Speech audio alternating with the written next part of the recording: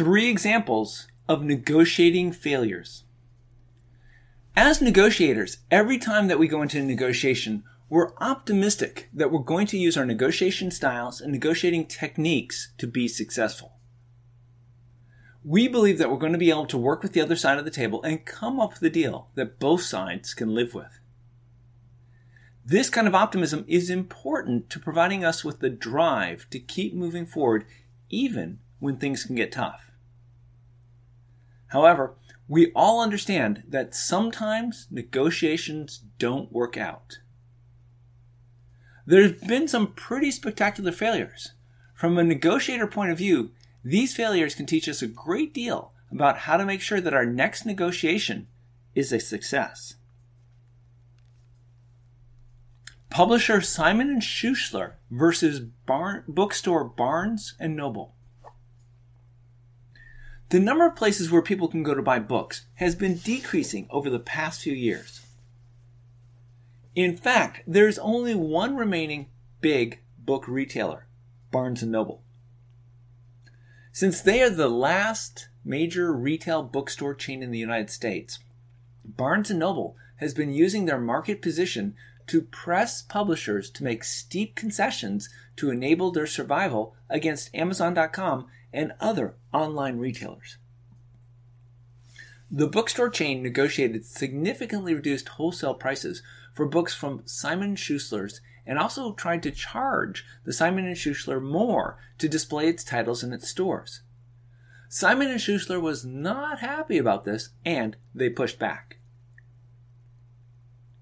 In January of 2013, after months of impasse, Barnes & Noble significantly reduced its orders of Simon & Schuster titles and engaged in other hardball tactics, such as refusing to book the publisher's authors for in-store readings. Barnes & Noble sells about 20% of consumer books in the United States. Simon & Schuster editors and their associated agents and writers were very upset about the bookseller's decision to use them as a bargaining chip. In August, the two companies issued a joint statement saying that they'd come up with a solution to their disagreement. The details remain unknown, but any gains that they achieved would be reduced by the profits that each side lost during the months of impasse.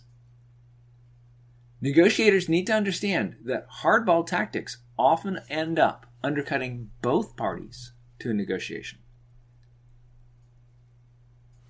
Apple's book price fixing defeat. Way back in 2007, 5 major U.S. publishers were unhappy with Amazon's low, flat price of $9.99 for ebooks. These publishers decided to do something about this problem. They negotiated a new business model for ebook pricing with Apple, which was open to such a negotiation because they were getting ready to launch the iPad. The model that was in place for how books were being sold required publishers to sell their books and ebooks to retailers like Amazon, which then set their own prices. What this meant is that the publishers could not control the price of their books. Apple and the 5 publishers negotiated to switch to a so-called agency model. This new model would allow the publishers to set their own prices for ebooks in exchange for giving Apple a 30% sales commission. Once this new model was in place with Apple, at least one of the publishers threatened to delay the release of its digital editions to Amazon unless it switched to an agency model. Amazon reluctantly agreed, and ebook prices rose across the industry to about $14.99. This is when things took a turn for the worse. On July 10th of 2013, a U.S. district judge ruled that Apple and the publishers had engaged in a price-fixing conspiracy that resulted in consumers paying more for ebooks. What negotiators need to take away from this story is that in their zeal to reach a mutually beneficial agreement, negotiators often forget the importance of considering how parties away from the table will be affected by the final outcomes of their deal. Time Warner Cable Company versus CBS television broadcaster. As you probably know, more and more people who subscribe to cable television are starting to cut the cord and drop their subscription. These former subscribers prefer to watch Netflix and Hulu. On October 31st of 2013, Time Warner Cable reported a huge quarterly loss of television subscriber, the largest in its history. 306,000 of its 11.7 million subscribers had become cord cutters. The reason for the bad news has been attributed largely to an impasse with television network CBS over fees, which led to Time Warner blacking CBS out of millions of homes in New York, Los Angeles, and Dallas for a month during the summer of 2013. This has been the motivation for many Time Warner customers to unsubscribe.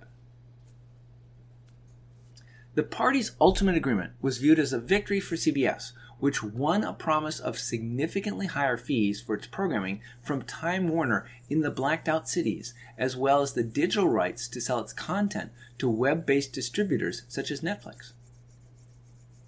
Time Warner ultimately gave in and halted the blackout, fearing a mass exodus of subscribers if the dispute interrupted the start of Monday Night Football on CBS.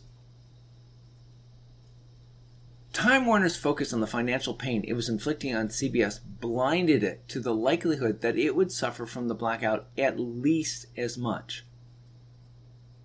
As was the case in the Barnes & Noble versus Simon & Schuster, negotiators need to realize that such penalties tend to escalate disputes and drive parties even further apart.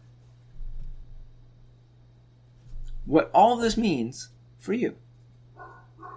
I'd like to be able to tell you that every principled negotiation ends in success. However, as we all know, this is not the case. Every negotiation that we participate in has the potential for ending in failure. As negotiators, we need to work for a successful outcome. However, some very large negotiations have ended in failure. We need to learn from what went wrong in these negotiations. One of the most public failures in negotiations occurred when Simon & Schuster got into a dispute with Barnes & Noble. Barnes & Noble is one of the last remaining big booksellers chains, and they decided that they wanted more price concessions from Simon & Schuster. Barnes & Noble started to play hardball, and eventually the two parties had to work together to create a solution that they could both live with. However, the hardball tactics of Barnes & Noble resulted in financial damage to both companies. Apple got charged with engaging in price fixing when 5 publishers convinced it to permit them to set their own book prices. Apple and the publishers had forgotten that their decision would have broad ramifications. Time Warner and CBS got into a fierce contest that resulted in CBS being dropped from Time Warner's lineup of channels for a month. Once again, hardball tactics ended up in hurting both companies. Negotiators need to take the time to study negotiations that don't end well. The negotiators that were involved in these negotiations wanted to reach a successful outcome just as much as we do. However, events took a turn and they ended up having to deal with a negotiation that was a failure. We'd prefer not to find ourselves in a similar position, and so take the time to study these 3 negotiations. Understand what went wrong, and then in your next negotiation, make sure that you don't make the same mistakes.